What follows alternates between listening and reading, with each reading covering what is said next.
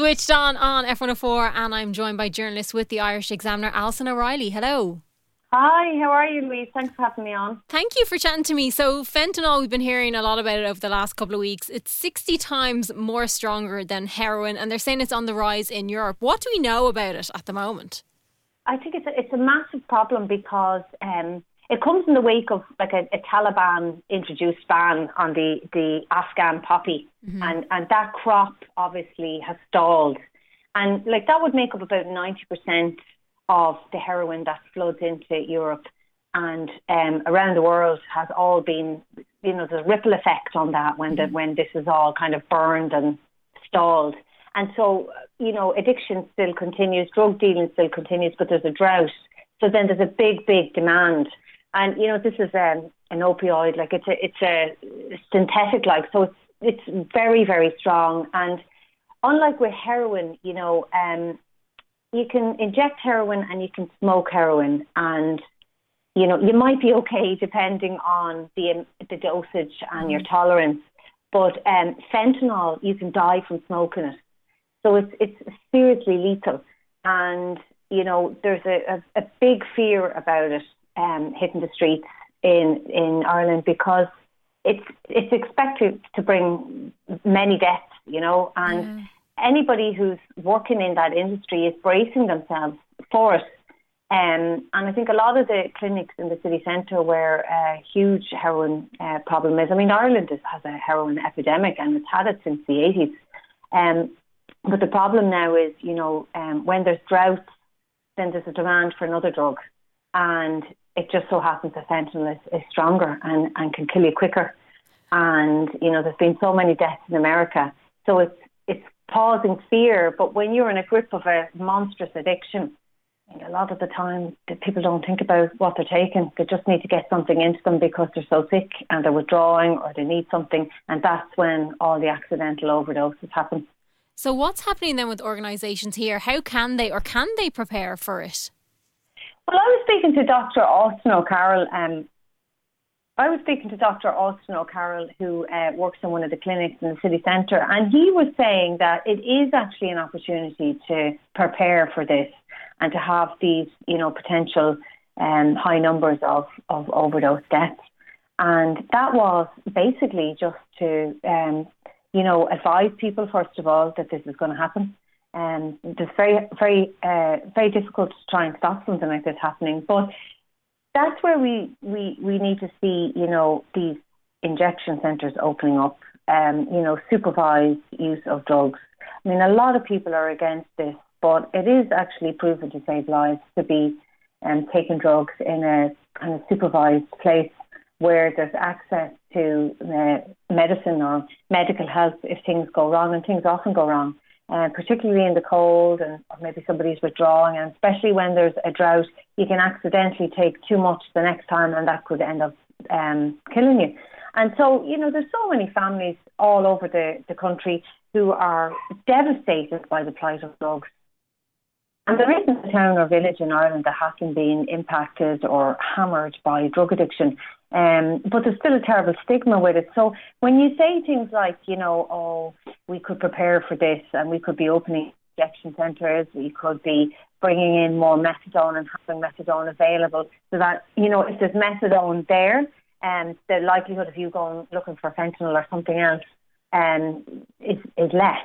And so that's a kind of a preventative measure. However, when you talk about these things, people are just kind of want to have a zero tolerance. They're kind of saying things like, we shouldn't have heroin or heroin addicts anyway. We shouldn't be, opening up these injection centres anyway. We shouldn't be doing anything like that. We just bury our head in the sand. But the thing is, like, drug addiction is there. Drugs, the streets are awash with drugs. You saw, the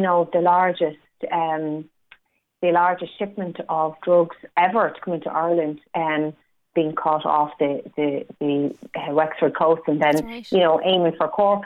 So like this, it's always coming. It's always on the way. And with every massive shipment, that is stopped, hundreds of others get through.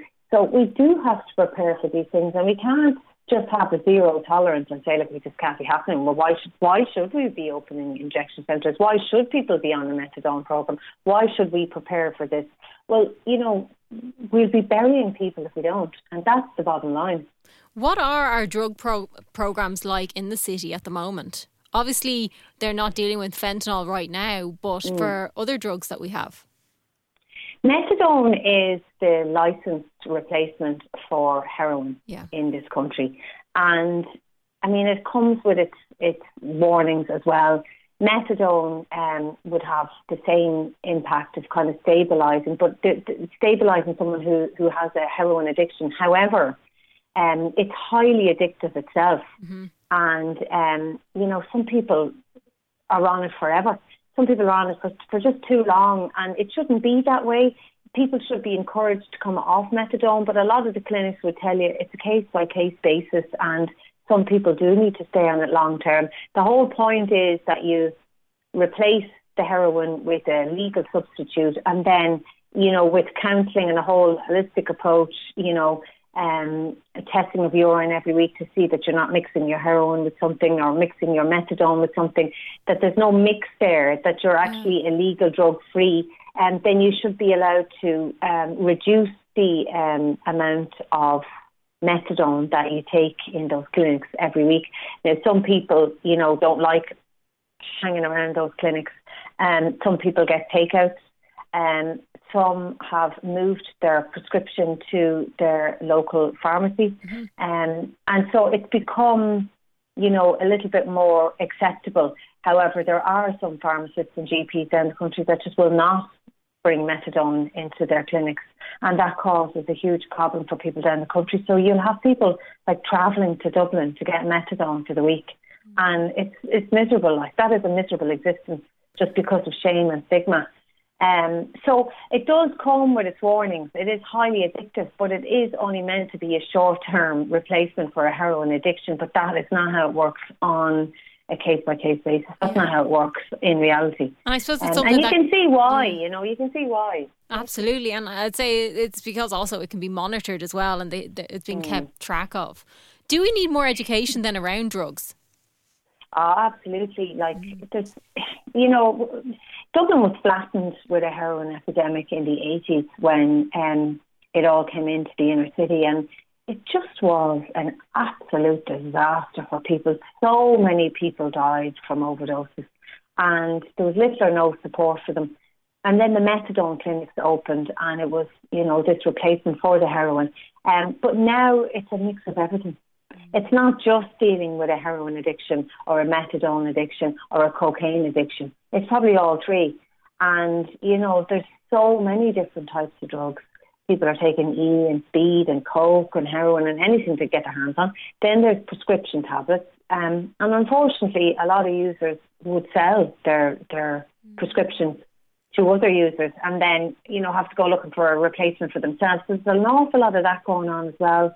And fentanyl is in the black market, and that's the danger. That's the danger, And I suppose it's the mix, and it's a cocktail of drugs now. So if you're trying to deal with somebody who's on taking drugs, you have to find out what type of drug they're on, what drugs they're on, and how they all affect you differently.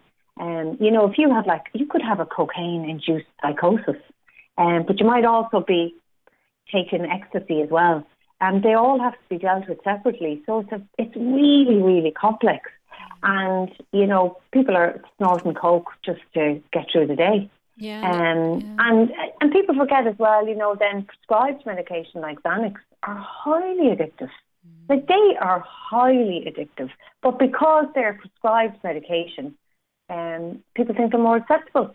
But they are addictive. And if anybody's been on Xanax, they would know that in order to come down off them or to wean off them, as you would say, is you should just do it really, really slowly, because if you stop taking Xanax suddenly, you will have everything from shakes, headaches, fear, terrible paranoia. And that's why everything has to be done very, very slowly. With anyone with a medical professional, I'm sure. Absolutely. Yeah, it's done. It has to be supervised. And it's the same as well with people who are trying to get clean and off the likes of heroin or coke or whatever, they're going into those clinics and they're all supervised withdrawals, you know. Yeah. It's not just a case of cold turkey now, lock them in the room and sweat it out.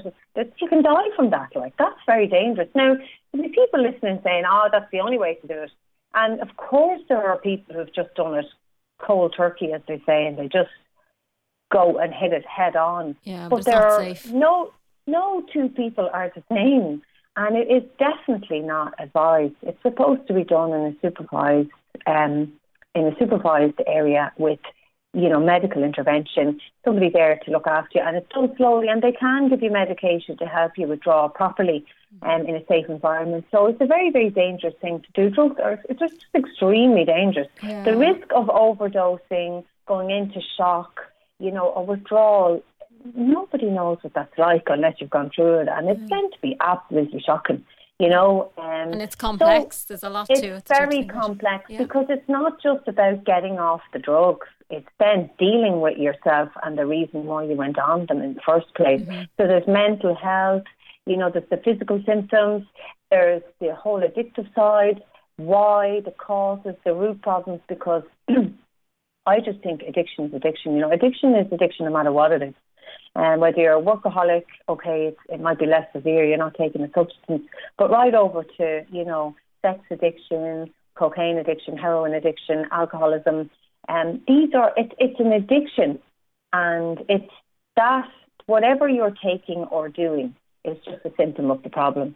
So while you can remove the substance or the behaviour, then you have to get to the root of why you ended up there. And that's the hardest step for people when they're trying to get off drugs. And to even just get on a programme to wean yourself off, or to stay safe when you're on the street and you're not using a clinic and you're just in a full-blown addiction. You know, how do you get through to those people? It's very, very difficult. It's very, very difficult. I feel very sorry for people in addiction, in live addiction.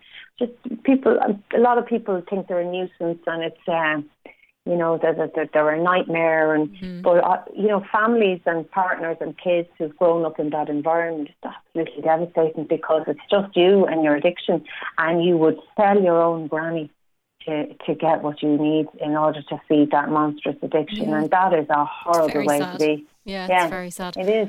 Alison O'Reilly with the Irish Examiner, thank you so much for chatting to us. Thanks very much, Louise.